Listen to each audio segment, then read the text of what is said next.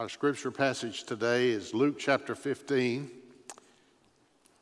easily to be identified, labeled as the lost and found department of the Bible. There's no other place where so many stories are told, characters are mentioned, where something is lost and is found over and over and over again. Jesus tells these stories. And I want us to look at this chapter today and also the broader context of Luke chapter 15 as well. In Luke chapter 15, Jesus shares what most interpreters, commentators call three parables. It may be four, depends on how you interpret it, but there definitely are four scenarios. And I'm going to depend on you today to remember those stories, those scenarios, because we don't have time to look at every verse and for me to go through every detail and remind you of everything that's written there. If you have your Bible open, then you'll be able to look at some of that, or you will make some notes and make a note of the passage and take it home with you and do some study on your own at home as well, and I hope you'll do that. The four scenarios, obviously, of course, are a lost sheep and a shepherd who finds the sheep, a lost coin that a woman searches diligently until she finds it, a lost son whose father is waiting, and when he sees him coming, he runs to meet him and greets him and receives him back, not as a prodigal, but as a full-fledged member of the family, a son. And then that fourth section that's either the last part of the third parable or it's a fourth parable in itself, I'm not sure which, it definitely makes another point, is the point of the older brother. As I speak today, there are some who may be like a prodigal son away from God and needing to come home.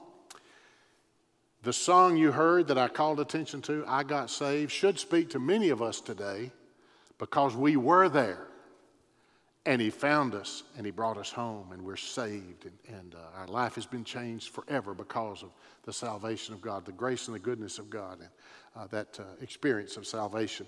So I'm hoping today many of you will celebrate your salvation and just be reminded, I was a sheep and he found me. I was a coin and he searched for me. I was a son and he longed for me and he received me back into the family. And that's the part of the message today that I want us to understand. But the other part of that message today is, depending on how you interpret that older brother, what does that say to us?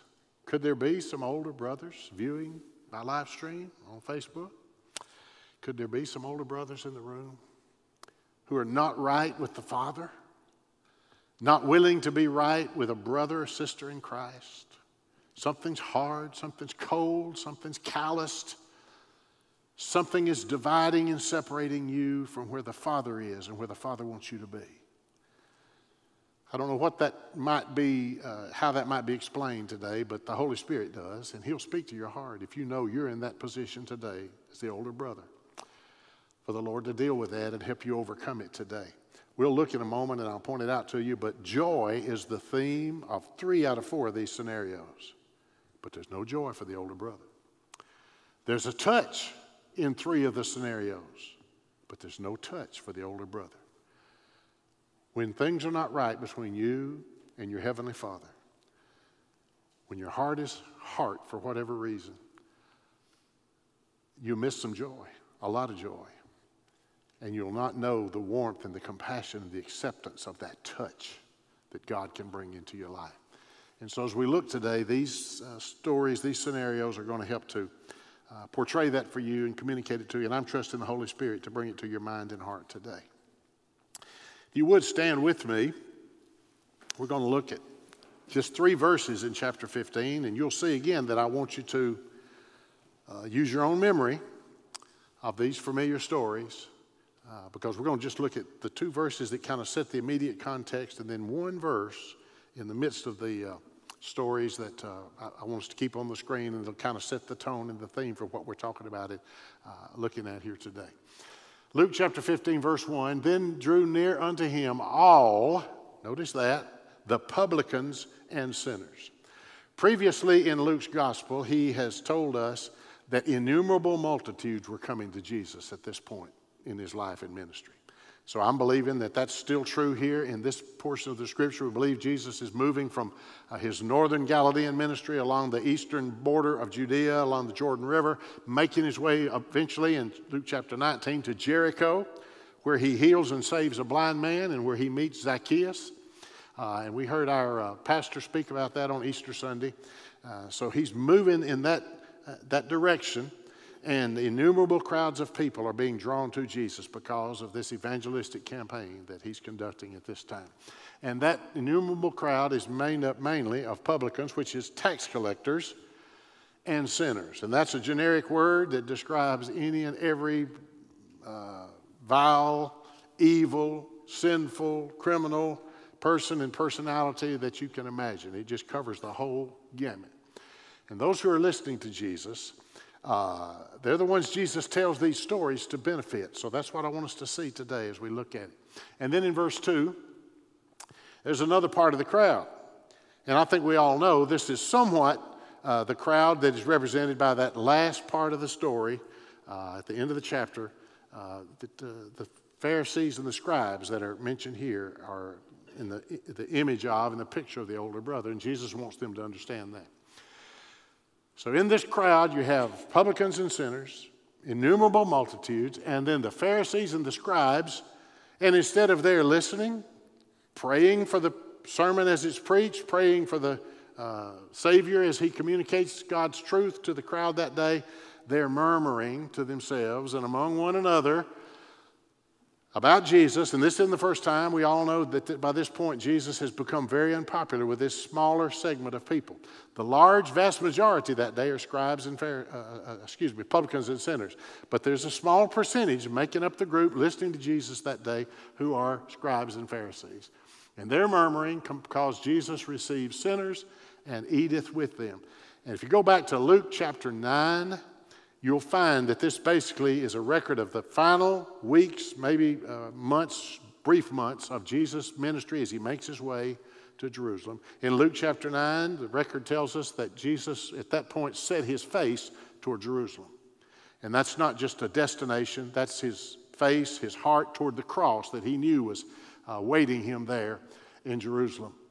And along the way, if you'll study Luke chapter 9 through chapter 20, when Jesus arrives in Jerusalem and Holy Week is recorded there, you'll find several times where Jesus goes into the house of a publican or a sinner, ministers to them, and they experience a healing perhaps, but certainly experience a salvation. Zacchaeus is one example of many of those. It's all included in this lengthier passage of Scripture. And those scribes and Pharisees had observed that Jesus was willing to accept and go into the home of even a publican, a tax collector, or a sinner, and show no favoritism, no hesitation to participate with them. And as a result, they're jealous, and they're angry, they're bitter, and so they're murmuring against Jesus. Thank you. Please be seated. Now, coming on the screen is verse 24, and we're going to keep it there the whole time. This is another part of our passage today, and again, it kind of summarizes what all of these stories tell. In the story of the prodigal son, the third parable, the father says, "This my son was dead and is now alive again. He was lost and is found." And they began to be merry. That'll stay on the screen. You'll be able to glance up at it from time to time and just remember, I got saved. This son got saved. And this is some of the result and the benefit and the blessing of salvation. And I want us to experience that today. But I also want those who are not saved or are not sure of your salvation to understand what it is and that it's available to you. And that I want those of us who may have that need that the older brother had to face that and deal with that today as well. The first two verses we looked at in John 15 describe four groups of people, but two categories, two in each one. And that first group, the publicans and sinners, basically have come to believe, for many reasons, we have no hope of a Savior. We have no hope of salvation. They'd been convinced of that, but now Jesus comes and shows his embrace, his acceptance, his love, his concern, his willingness to touch their lives and change their lives, and they're beginning to get a different impression. But it had been ingrained in them by their society. You're sinful, you're evil. To the rest of us in society, you're detestable. We don't want to have anything to do with you. You have no part with us, and you have no hope of a Savior. Jesus is going to change that message. And there's somebody here today, maybe more than one, listening, viewing, or in person, who somehow you've come to believe Maybe something happened to you earlier in your life. Maybe people have said things to you. Maybe it's just that voice of Satan that wants to whisper lies into your mind and into your life and say to you, you have no hope of a Savior either. You've gone too far. You've done too much. There's too much baggage. There's too much past in your life, and you have no hope of a Savior. You're going to hear today from the words of Jesus and these stories that he told. He knows you, and he loves you, and he does have a plan and purpose for you, and he's going to come to you and invite you today to receive that salvation that only he can give, that only he can offer. But then those scribes and Pharisees make up that other two sets of people that were in that other group. While one group thought there's no hope for us to have salvation, you could almost say the scribes and the Pharisees said, we really don't need a Savior. We've pulled ourselves up by our own bootstraps. We have kept the law. We've been diligent in our faithfulness and in our obedience, and we really don't need a Savior. We're right with God, standing on our own. And again, Jesus is going to make that abundantly clear to them as well, the error of their thinking. And so if you're here today with the heart that's somewhat represented by that older brother, something in that heart that's hard and unresponsive and unwilling, God's speaking to you today. The prodigal son we'll look at in a moment. How far did he go from his father? We can just imagine it was many, many miles, a long, long way. Not only physically, but also emotionally and spiritually. The older brother never left the property, never left the house, never left the side or the earshot of his father. And yet this story reveals he's just as far away and in just as great a need to humble himself and come into the presence of the Father as was the younger brother. And so again, God's speaking to all of us today in each of these areas. Let me just simply point out some things to us today about salvation, first of all. These stories, 100 sheep, one is lost, the shepherd goes and finds it. 10 coins, one is lost, and the woman diligently searches that. We hope you'll make a note of that, maybe mark that in your Bible. Whether these stories really happened or not, we don't know. They certainly are believable. They could have happened, but Jesus tells them to make a point. And when he says the woman searched diligently for the coin, I think that adverb he wants us to apply to himself and to God the Father as they pursue us. We are diligently sought by a God who knows us and loves us. And we tend to forget that, or we tend to have false information that causes us not to remember that or understand that. And today we need to understand that just as that woman searched diligently, God is diligent in his attentiveness, in his desire, in his pursuit of us to bring to us salvation.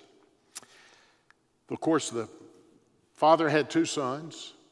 One literally went away. The other one stayed home, but both were away from the father. One came back. The other never came in to the father's arms and into the father's circle, into the father's heart. And all of those scenarios will speak to each one of us today. When Jesus told those stories, in the first story, the sheep and the shepherd, to me, what he's telling us there about God is that God knows his sheep. God knows us. He knows our name. He knows our need. He knows our circumstances. He knows our problem. He knows where to find us, and he knows how to come to us and to bring us back. God knows. You think those Pharisees and scribes in the audience that day recognized a God who knows? They didn't really understand how he knew them, and they certainly didn't think he could know those publicans and sinners. But today we need to hear, as Jesus tried to communicate that day, our God knows. When the Bible says that the very hairs of our head are numbered, that tells me we've got a God that knows. When the Bible tells me that God is aware of every grain of sand in the ocean and on the beaches around the world, and we're not lost in the immenseness and the vastness of that, God knows. Somebody here today needs to be reminded, my Father has saved me. And a part of that includes he knows me in spite of what I've done and in spite of who I am. He knows. Then that second story Jesus told of the woman who lost a coin, searched diligently for it. She valued that coin. And again, it's not so much the woman and the coin, it's God and me and God and you. He values us. We're important to him. We're significant to him. He has a plan for us, and as long as we're away from him, out of his hand, out of his possession, we're wasted and useless and pointless. But he searches diligently, and we get saved, and he brings us back into his possession. And that plan that he had for us can be put into place. That purpose can be fulfilled. If you're making some notes today, remind yourself, put it down personally. God knows me. And if you want to, in parenthesis, in spite of everything, he still knows me. And then put it down, God values me. I like the illustration that was given some time ago. I'm not sure who said it or where I was when I heard it, but I thought it was so helpful. How much does God value me? Well, put your life over here. And you may think it's little or insignificant or worthless, and then put the life of Jesus Christ, picture him, if you will, dying on the cross. The blood, the agony, the injustice, the abuse. And realize that when Jesus died on that cross, God was saying, your life is that valuable to me that I'm willing to give my son in redemption, in exchange that you might be saved. The woman valued the coin. God values you. You're important to him. And you're important for many reasons, but especially because you have a purpose and a plan. The woman wanted to do something with that coin. Maybe it's as simple as feed her children. Maybe it's something more significant as a dowry in a wedding or in some kind of future event. Maybe it's a retirement. But it had a purpose. It's not so much the significance of what the details of the story are, but what God is telling us, what Jesus is portraying in this message. We are important to God. He has a plan and a purpose for us. And that second story makes that abundantly clear. And then what could you say about the prodigal son? The father portrays God. We portray the one in need. And not only does God know the one in need, does God value the one in need, but God loves the one in need like the father loved that son. The scripture tells us there, if you notice it again in Luke chapter 15, you can see it for yourself. The father didn't go looking for the son, but he was looking for the son. He didn't go, but he was standing, I think, on his porch. I picture it that way. And there's the path the son had taken far away, disappearing into the horizon. And then the scripture says the father stood there, incessantly watching. And he saw a movement on that horizon path. He saw a form, and he recognized that's the form of his son. And then he did go to the son, the scripture says. He ran to him. He embraced him. He kissed him, and he gave him the ring, the robe, the calf, full acceptance back into the family. And I don't think we need to be reminded. The son came back feeling worthless and useless and needing to earn his way back into the father's presence. And the father said, no, I'm going to accept you back on my terms, and my terms are you're an equal son just as you were when you left. And if you're making some notes today, write down the word grace right there. There's nothing but grace. Did the son deserve what the father did? No. Do you and I deserve what God has done for us when he saved us? No. But by grace, he restores us. And not to some lower level, some second class, but to full citizenship in his kingdom, full position and rights in his family. If that doesn't make you celebrate your salvation today, I don't know what will. To know that there's a God who knows you in spite of it all, who values you and has a purpose for your life, and a God who loves you and will restore you and receive you back into his presence and into his fold, into his family, unconditionally. When we talk about the love of God, that's what it is, unconditional love. There are a couple other things in these three first stories that I point out to you that I hope will encourage you today. You may not have noticed.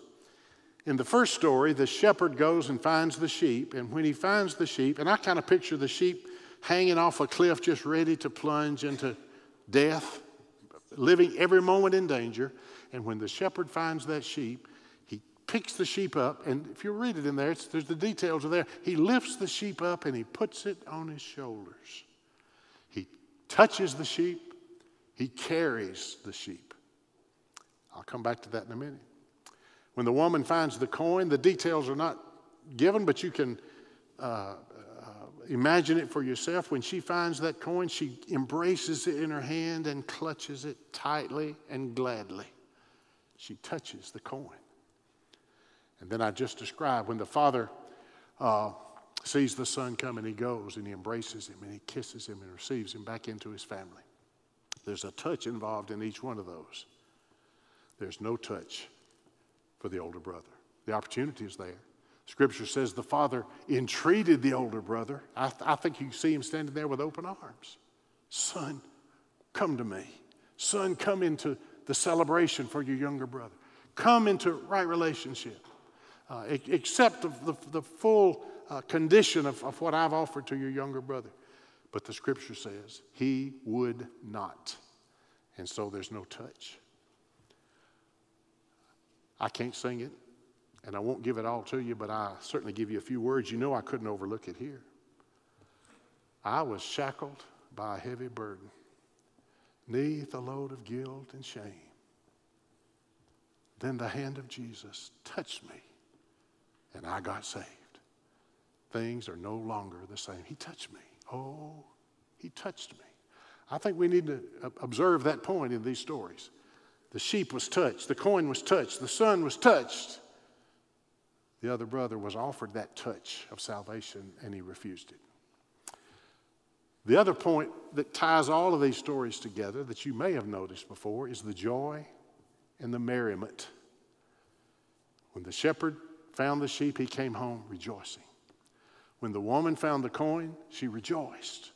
When the son was received by the father said, "Let us begin to be merry." Now, I understand the King James word joy and rejoicing. I kind of got the definition of that okay, but I was a little concerned about that word merry. Let's make merry. What does that mean? And I did a little study, and I won't go through the whole procedure of it here with you today, but if you'll do your own study, you'll find that the root word of being merry has to do with tightening up your stomach, your midsection. We might call it a belly laugh. Just so happy that you're just filled on the inside with joy and rejoicing and thanksgiving. That's the joy of the son who returned home. His joy, the father's joy, the servant's joy, all are in that celebration. Rejoiced, but they also made merry. They just, literally their bodies felt the enthusiasm and the gladness and the hope that had come into that situation because the father had received and restored the son. God knows you. God values you. I don't care what somebody else has done to you or told you. The Bible says God values you, and you need to understand that. And accept that and celebrate that. And God loves you. The son had gone no telling how far. He had done no telling what. He had every piece of baggage you can imagine, physically, emotionally, mentally, spiritually, socially. But when he came back to the father said, "You're not a hired servant. You don't come back at any other level. You are my son when you left, and you're my son now that you come home." He loved the son unconditionally, and God loves you today. No matter where you've been, no matter what you've done, he loves you unconditionally. No matter what baggage you carry with you. Just like the son was able to leave those old filthy rags behind and wear the new robe and the ring and go into the celebration that the Father had prepared for him. So you, when you come to Christ, are received not just as you are, but you're changed and transformed by the Father into that life that he planned for you all along and intended for you all along. That's what it means to be saved. And that's why I invite us today to celebrate our salvation. The sheep was touched. Had he not been, he was living in danger. The coin was rescued and held in the hand. Had it not been, its value and its purpose was useless and wasted. And so are our lives. The son was embraced by the Father. Had he tried to come back on his own terms, his life would have never been right or good. But he came back according to the Father's terms as a son. And his life was changed and transformed forever. That leaves me just to remind us again, and I'm going to have to allow the Holy Spirit to speak his message to your heart concerning that older brother. We don't have the time, and I don't have the knowledge to know how it speaks to you. But I'm certain today there's somebody tuning in or someone who's present here, and God's speaking to your heart about something that older brother's attitude and life.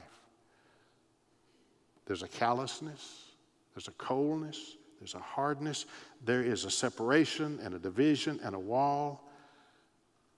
And the Father is saying, let it all come down. Come into my presence. Come into my plan and my purpose. And you've got to be willing to recognize that. The Scripture says of that younger brother in the pig pen, he came to himself. The older brother never came to himself. He didn't see himself as he was. He didn't see how far away he was from the Father. He didn't see his need to become humble, to repent, and to accept the Father's embrace and the Father's love.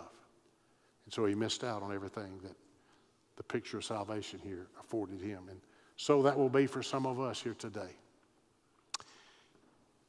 If we maintain that cold, callous, divided heart that separates us from the Father's plan and purpose for us. You can say, well, the older brother was angry with his younger brother. Maybe you're angry with someone today and he's keeping you from where God wants you to be. But it could be something else. Whatever the Father entreated the older brother, he would not. Whatever it is for you today that you won't let go of, that you won't confess, that you won't surrender, that you won't acknowledge and ask forgiveness of God in heaven, whatever that is. You're in the place of the older brother, and you'll never know that touch of salvation. You'll never know that joy of the celebration that salvation brings until that heart is made right with the Father. It wasn't so much that the older brother needed to be right with his brother. He needed to be right with his father. And from there, it would become natural and logical for him to become in a right relationship with that younger brother. But something between him and the Father was separating and dividing. And that's happening to some of us here today. And we need to deal with it. This is the story of the lost and found. It's the story of salvation. I believe many of us here today thrilled and joined in with the musicians as they sang a while ago. I got saved. I got saved when I was 8 years old. And my life's never been the same. I know that. And I'm so thankful. I can imagine where I would have been. At 8 years old, I hadn't really been to the far country. But I would have found my way there. But God got a hold of my life. And he saved me. Rescued me from danger. Restored me to purpose. Positioned me into his plan and purpose for my life with unconditional love. And that's what he's done for you today if you've been saved. So celebrate that. If you've neglected it, if you've forgotten it, then come back to it today. If you're not saved here today, or you're not sure of your salvation here today, then I invite you to understand what Jesus is teaching the crowd in that first century situation, but what he's teaching you here today. In spite of what you think or feel, God knows you, God values you, and God loves you. And he's waiting to embrace you. If, like the younger brother, you'll come to yourself and come to him and receive his grace and his mercy. So today, if you're saved, celebrate it. If you're not saved, it's available to you. If you're an older brother with something in that heart that needs to change, then I invite you to deal with that in these next few moments. In a moment, I'm going to lead us in prayer, and our musician's going to come. We're going to begin to sing. You're going to be standing, and the altar is open, and we invite you to come and make whatever public decision you need to make here today. If you're ready to join our church, we welcome you to do that. I'll assist you, or some of our other ministers will come and help assist you, do the paperwork so that we can present you to this church family. If you want to profess your faith in Jesus as Savior, like the prodigal son, you want to come into the Father's embrace, then while we're singing, it's the time for you to come forward and say, that's what I want to do. And I'll try to help you do that as you come forward. If there are other decisions, or perhaps today you know your own salvation, but your burden for someone who doesn't know salvation is even increased today because you've realized what you have and what they're missing. You may want to bring them in your prayers to the altar here today and just ask God to help you communicate your hope in Christ to them, that they too might be saved. I'll ask our musicians to come, and let's stand together. Let me lead us in a word of prayer. And then we invite you to respond as God speaks to your heart this morning. Again, our Father, we're grateful that we can gather in this place and hear your truth from your word as expressed, as demonstrated by your Son, Jesus Christ. He not only came to live and show us who you are, but he, in stories like this, told us your nature and your character and your willingness to save, to transform. Thank you for that opportunity. And now I pray, Lord, that those who need to respond will respond. Help those who need to be saved to accept salvation. Those who need to come back home to do that. Those who need to make other spiritual decisions to do what's necessary in their hearts in these moments this morning. In Jesus' name I pray. Amen.